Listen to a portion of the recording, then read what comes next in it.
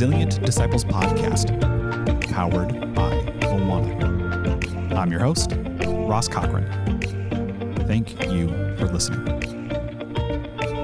At a time like this for our nation, where so many of us are committing to no longer turning a blind eye to the hatred or a deaf ear to the cries of injustice, at Awana, we exist to help you, the parent, the church leader, the loving, caring adult, talk to the kids in your life about the gospel and how to bring the radical love best exemplified by Jesus into today's world.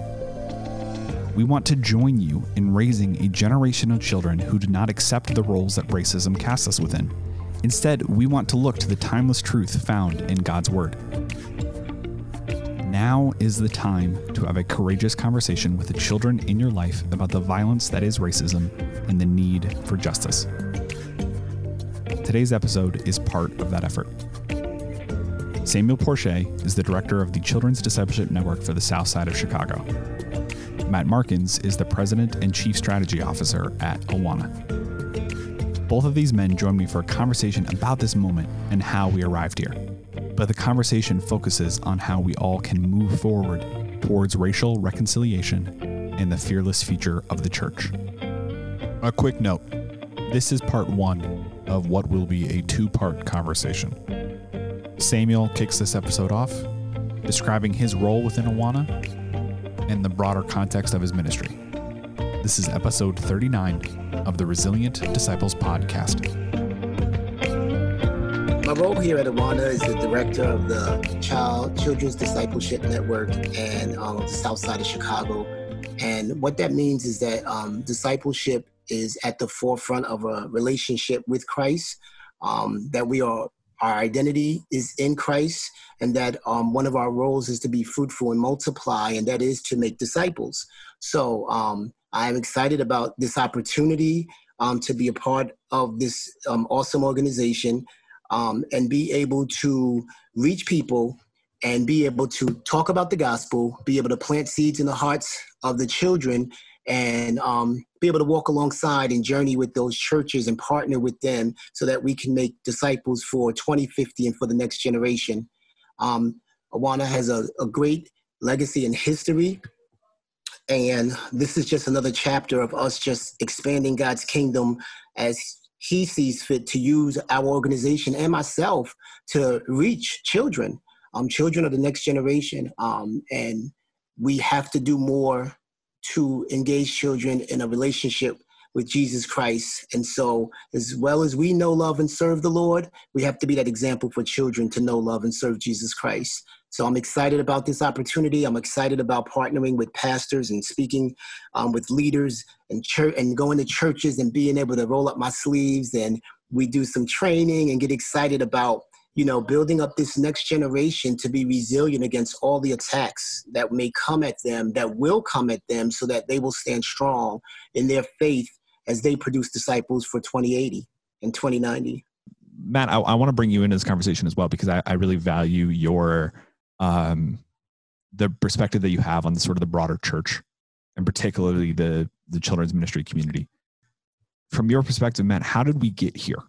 How did we arrive at a moment where this kind of pain is so prevalent, particularly in the context of the children's community? Like, how would you diagnose this moment that we're in? As a Christ follower, everything for us goes back to the gospel.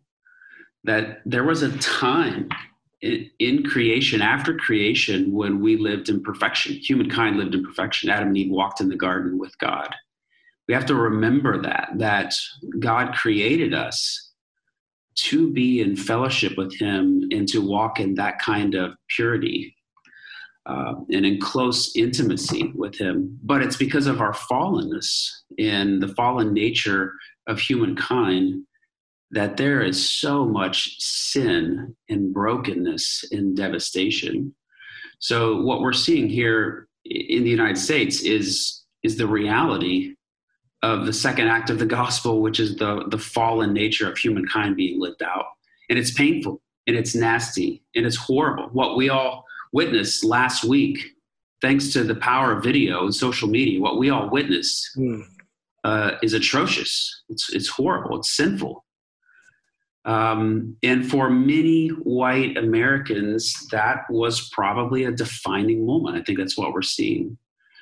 So we know that God created us in his perfection. We know that we have fallen. We are sinful. We do need a redeemer. And that third act of the gospel is it is only Jesus who can save us. It is only through Christ alone that we will be and are reconciled to God. And that fourth act of the gospel is because of that, because of Jesus, he is going to, and he is currently and actively restoring us and restoring little pieces of his kingdom. So when a good act, when a good act happens in our world, that's a little piece of Christ's restoration coming to this earth. And I think what we're seeing in this moment is we're seeing the lack of reconciliation happening. We're seeing the fact that although we are saved, there has been an issue among us as brothers and sisters that is not being addressed. I would even say it's been ignored. Mm. And so I think we're bearing the fruit of not addressing as the church in our country. What entity is more responsible for this than the church? We're seeing the lack of reconciliation, the lack of bringing God's restoration into our communities. Yeah. We are focused on the Church of 2050 and raising up the leaders. Samuel, you mentioned the Church of 2080, 2090, and beyond. The fact that we are able to make a difference in what the future looks like is a tremendous calling. Samuel, I'll ask you a similar question. How would you define the moment that we're in?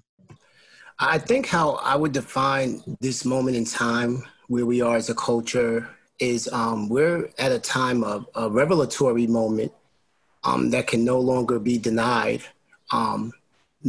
Because the thing is that things are being revealed to a portion of America that maybe they weren't aware of or they turned a blind eye to. So it's a lot being revealed. It's a revelatory moment to a large portion of America that we, Black America, have always known to be our daily experience.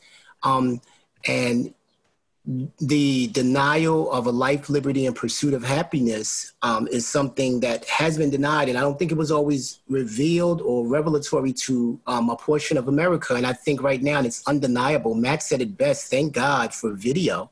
And it was so profound. It's a simple statement, but it's so profound. And I know we've seen videos in the past that have really convicted us, but this just happened to be different. So it captured this moment in time where the conviction is so heavy that we're seeing something unprecedented right now in our country. And I think a lot of people might say the past is the past, but and you know, a lot of people may have the mindset of not to dwell on the past, but this has revealed that the past sins are still presently happening. And it's very revelatory. I just can't get away from that word, that the revelation of what's going on and where we are is undeniable. You know, the systematic racism, the dehumanization, marginalization, the oppression, there's so many words we can add to it. And I would define this moment, specifically speaking to the church, as a challenging time for the church, but also an exciting time for the church because we have a chance and an opportunity to speak into the times and act and do something and stretch ourselves. And I know when we think of the word church, sometimes the first thing we think of is the building, but we are the church. We are the church. And we have to remember that we have the power of the church within us. We are the church. And in the Bible, the church is always a reference to people, not a place. And I think this is a reminder of the church to be activated, to be the people who God called us to be, and not the building. And the church it's a body of believers that live out the gospel in their words and actions. And it's a challenge for us to stretch ourselves. It's a challenge. It's a challenge for us to stretch ourselves, to not be rooted in culture, rooted in history, rooted in tradition. Just because we were raised a certain way, how we were raised, once we see that it disagrees with what God says, then how we were raised was wrong. And that has to be the measuring stick and standard of who we are. And that's the challenge of identifying ourselves in Christ. So I think this is a very moment in time that we're in where for many organizations and companies, the hiring process must change, where the fear, where there's no longer a fearfulness of hiring someone that does not look like you or does not speak like you, but is capable of doing the job required. We're at a moment in time where we need to lean into the differences, and the differences is how we expand God's true kingdom. And we walk together and we partner with each other and we learn your story and my story, and we expand God's kingdom in a healthy way. It is no longer a time to be comfortable.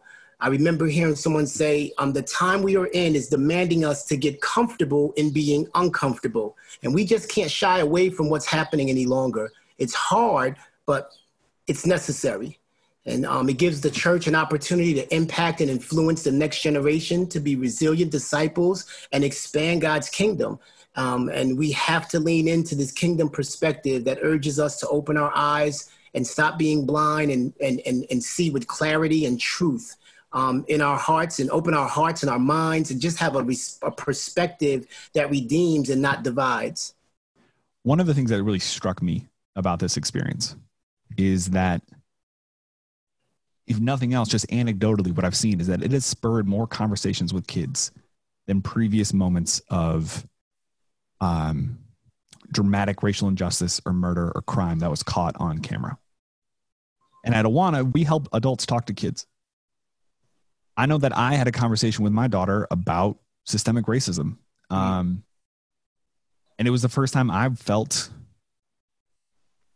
that I had to meet the moment with this conversation.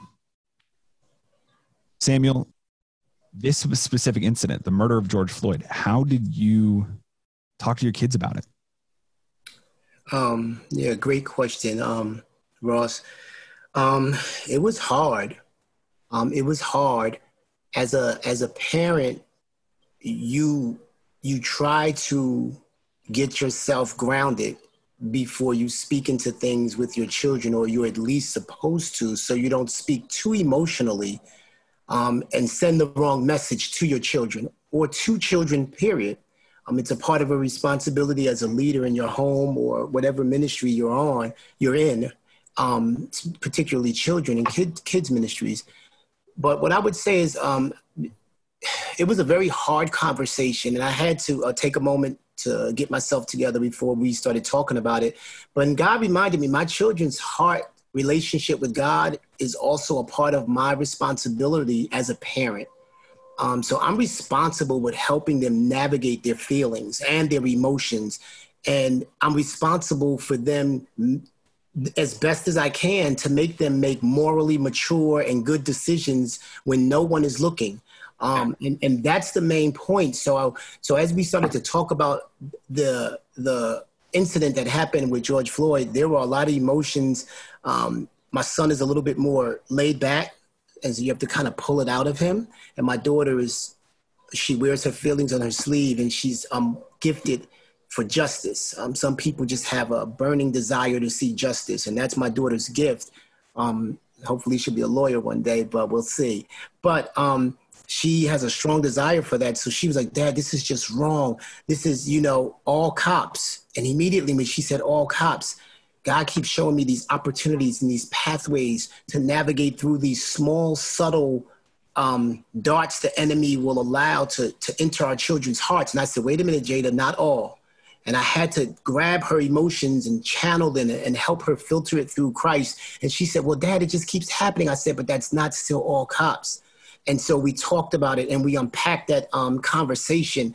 And as a parent, sometimes I think we are tired. We work all day. We get emotional over situations that happen. We watch the news. Things impact us and we have feelings and emotions. But one thing as parents, we cannot wave the white flag. So we have to be resilient. We have to be able to deal with our emotions. And more importantly, sit there and walk through that navigational emotion with our children. So I don't avoid disagreements with my children. I allowed them to express themselves about any particular subject, including George Floyd. I didn't say to my daughter, don't think like that immediately. I let her channel through those emotions because I want to know how she really feels, how my son really feels about something, not as an expert, and I don't want them to express to me what they think I want to hear and pacify me as a parent. So I allow them that freedom, and it allows me to embrace this pathway to a true relationship. And what that fosters is trust. It opens up and allows me to still have their heart in the palm of my hand and influence and impact them from a heart relationship. And also the second thing I do is I explain to them about filtering. The definition of filter is to remove unwanted parts from something. And I try to explain to them, do you want to carry anger? And they'll say no. Do you want to carry depression or anxiety or hate? And they'll say no to me. And I'll tell them, well, if you try to do it, you can't. You will not be able to filter that out. But how do you filter? How are you feeling about this situation? You have to filter it through God. You have to filter it through Jesus Christ. And so we always talk about Proverbs 3 and 5 and 6, my favorite scripture in the Bible, because it's so easy to lean on your own understanding and not trust God. And so they know that scripture. I talk about it all the time, and we talk about everything in my home. And what I'm doing is being a part of shaping their worldview. So I let them know you have to filter it through Christ. I use examples. I use opportunities. When they stay angry longer than they should have, I'll say to them, why are you still angry? We discussed George Floyd in detail. We discussed Breonna Taylor. We discussed Ahmaud Arbery, and I could go on and on. And I explained to them, yes, and we talk about the differences, and we talk about what happened, and we talk about the injustice, but we also talk about hope, and we also talk about filtering those feelings through Jesus Christ so that they don't start to harden their heart. I don't want them to grow up believing all police are bad. I don't want them to racially profile white people or any other nationality just because of what we go through, because then we are no better than anyone else. They have to, at the end of the day, and sometimes we don't even get the conviction that is supposed to happen out of a lot of this. And I really hope that this particular case, and even the others that I mentioned, Breonna Taylor, Ahmaud Arbery, that justice will be done. But we have seen in our community that sometimes that does not happen. So where do you go from there? What do you do with those emotions? Do they just continue to keep getting bottled up until they explode again? And for me, I have to walk my kids through that. So I have to build that trust with them, and we have to land our plane on finding solace in God's final judgment of all, that God says vengeance is his.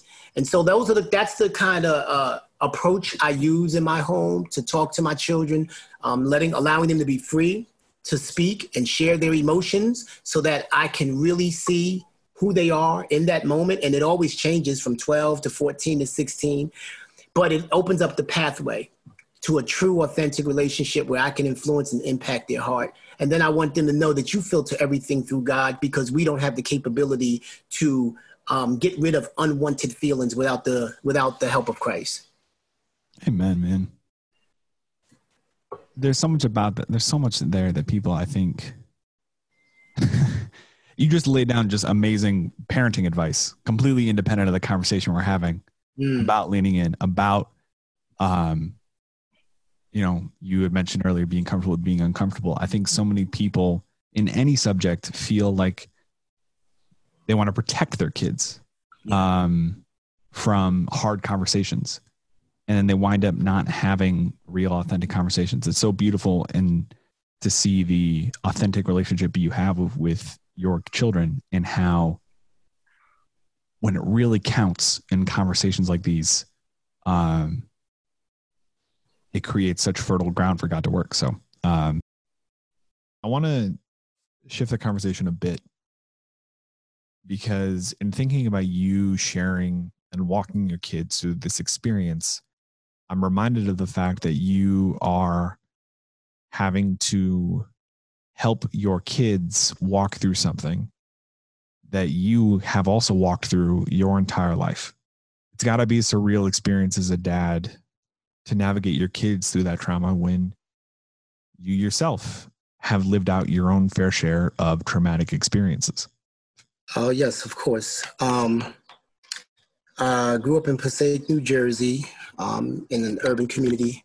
And at an early age, we didn't have the greatest relationship with law enforcement. It was really hard. Our parents told us to be careful. But those are just words until you have an experience. And I was 12 years old. And my childhood best friend, Daniel, and I went to a church to try out for a talent show. And we performed. And we made it, and we were just so excited. And so we're walking home, and I'm just so excited to tell my mom, my siblings. And I get in front of my house, and he lived maybe 5 to 7 houses down this block from me. And we were just standing there talking, and a police car pulled up. And they put the big spotlight on us. So immediately we just froze. We had no idea what was going on. We've heard stories. We've had talks from our parents. But now this was a live experience. And so we're just standing there, and they're like, come here. And the first thing I said was, can I go get my mother? I'm 12 years old. I need my parents. I can't make this decision on my own. I don't know what that even looks like. And the officer said to me, no, you cannot. And then they came over and they grabbed both of us and walked us over to the car. The car was in the street. In the back of the car was an older white woman. She was very old. As I remember, and he pulled Daniel. We still didn't know what happened, no explanation. And they pushed my friend Daniel to the car window so she could see him. And he said, was he the one? She said, no, that's not him. And it was a emphatic no. She was very, strong about it. But my friend Daniel is half white, half black, and he's much lighter skinned than I am. So then they pulled me up and said, is he the one? And it might have took her 5 to 7 seconds. For me, it was an eternity. And she said, no, I don't think that's him. And so now I am gripped completely in fear. I don't know what's going to happen if this woman says yes. And so the officer said again, are you sure? Is this the one? And she said, no, that's not him. A little bit more certain. He asked her 4 to 5 times where she finally said, no, that is not him. And she got agitated with the officer. And by now, as I was talking earlier, I had time to even think about it more. I had tears just streaming down my face. My friend is standing there crying. Eyes are wide open. We're just like, what is happening right now? They let us go. I go upstairs. My mom is like, what is wrong with you? What happened? And I told her the story. At that time, I wasn't thinking about looking for a badge number or anything. But that was a defining moment in my life at 12 years old. It was very traumatic. When things happen even today with law enforcement, particularly to George Floyd, it takes me right back to that traumatic experience. And I'm thinking about, wow, what if she would have said yes? Even today, I still think about what if she would have said yes? The trajectory of my life could be totally, totally different. And so it also makes me wonder how many innocent people are in jail, and just a lot of thoughts run through my mind. But the beauty of God out of all of this, and I didn't talk about this this morning, and the one thing that God allowed me to hang on to was, and not allow my heart to be hardened, was even though the law enforcement were not handling that situation correctly, and they happened to be white policemen, and even though it was a white woman in the backseat, an old lady, and she determined my fate at that moment, she listened to her conviction and her heart and stood on truth and justice, and she knew it wasn't me, and she spoke that truth. She could have easily, in her pain, in her brokenness, I assume someone stole her purse or something, for them to be looking for young kids or something. And for her, I remember that piece, and that's the piece that helped me stay free. It didn't help me experience more pain later on with different incidents. I have a number of stories I could tell, but this one in particular was so dynamic. It was my first traumatic experience, but also in God's sovereignness, I had a moment to see another picture when that woman spoke truth over the situation. And I held on to that. And I held on. But that's not everybody's experience. Everybody just doesn't have that same experience where truth is told in the moment. But for me, that helped. That helped me a lot get over, and I'm still not over it. It's just the trauma never goes away, especially when when you're reminded of it throughout your lifetime. But I would advise anyone under the sound of my voice that has ever gone through anything to try to find anything to hang their hope on, like I did with that woman's truth, because the hardening of the heart you can never be used the way God wants to use you. Your experiences in life, your pain, your brokenness will be generationally passed down to your children if you don't find a way to heal, if you don't find a way to find hope, even though you can't always say, why me? You just have to trust that God is going to turn the good out of everything. And he's going to allow you to learn from it, not lose from it. That was beautiful. Well, I feel like a lot of what we're talking about is living into the fullness of ourselves as image bearers of God, as a community, as a church, and even in Awana as an organization. But one of the things that you said that really stands out to me is talking about the generational level impact of experiences like that. Millions of Americans have dozens and dozens of stories like that in the context of their community and their family, or even for themselves personally. And then there's another section of Americans, millions and millions of Americans, who have absolutely no context to what it is like to live that experience. Yeah. We talk a lot about this conversation around loving, caring adults, and how we as adults have this opportunity to be disciple makers for kids. And this is an opportunity for discipleship because it's an opportunity to lean in to the fullness of what God called his church to be. So as someone who is doing this with his own kids, but someone who has a role in a job that is helping other adults and is helping other leaders lead their kids well. Mm-hmm. How do we remind people of hanging on to that hope? Because I think that people are going to look on their phones or look on to some of the conversations, the more emotional driven conversations that are happening, and want that to be the truth. Mm-hmm. How do we define this by what you were saying and God's ultimate intention for this conversation, that reconciliation is even possible, that a brighter future even is possible to exist? Mm-hmm. For me, God is undefeated. His sovereignty is undefeated. When Jesus Christ died on the cross, we are victorious, not victims. And I think we forget that sometimes.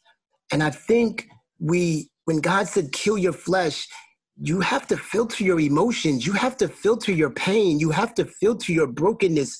Everything comes through the cross.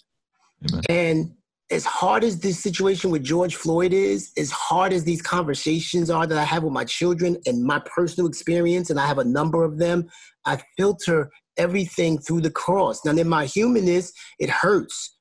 But I have to filter through the cross or I will harden my heart. And once I harden my heart, I am no longer effective as a leader to teach children how to be Christ-like disciples. I'm no longer an asset to the kingdom anymore. I am not giving them what they need.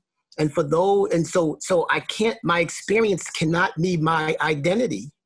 If my experiences become my identity, then my identity is pain, it's brokenness, it's hurt.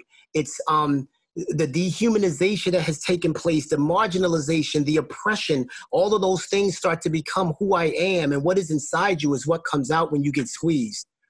And so you just cannot allow that to be as a Christ believer and as a Christ disciple. So I think we struggle with that. And it's something that I thank God he constantly keeps that on my heart as a reminder, as I filter everything through the cross, and I teach my kids that. Otherwise, their experiences will hurt them as well. They won't see things clearly with clarity. They will see things based off of their pain, blurred, the hurts. Those are the things that, and I think humanity on a whole, we identify with that more than we identify with Christ sometimes in the church. And that's something we got to be careful of, very, very careful of, and particularly us as leaders.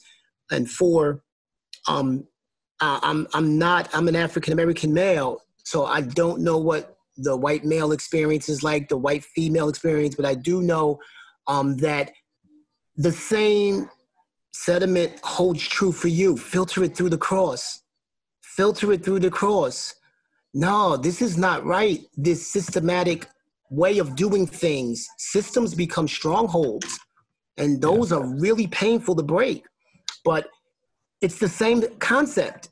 It's not that hard. And I think we have to have all these different conversations and all these different things. No, we just have to filter it through the cross and act and show love and stand up for injustice and lock arms with those who don't look like you and don't sound like you and don't identify with our educational level or identify with how much the type of neighborhood we live in, but identify with Christ, that we are all humans and that everything must be filtered through the cross so that we can expand God's kingdom. And if we are working with children, we have to do it that way. Otherwise, we will make disciples based out of our own experience, and then they will make disciples out of their experience. And that's identifying not with Christ, but identifying with our personal experiences. And all of us on this line have different experiences. But what will unify us is when we identify with Christ and filter everything through the cross. The Resilient Disciples podcast is powered by Awana. Awana is a global nonprofit organization dedicated to equipping leaders to reach kids with the gospel and engage them in lifelong discipleship. Awana is fueled by the generous support of individuals, churches, and organizations, as well as resource sales. Subscribe to the podcast today so you never miss an episode, and go to resilientdisciples.com for more resources and many more of these conversations. The podcast is mixed, edited, produced, and hosted by me, Ross Cochran. Thanks to Kevin Orris and Phil Wallace for making the podcast happen. And thank you for listening. I'll talk to you on Thursday.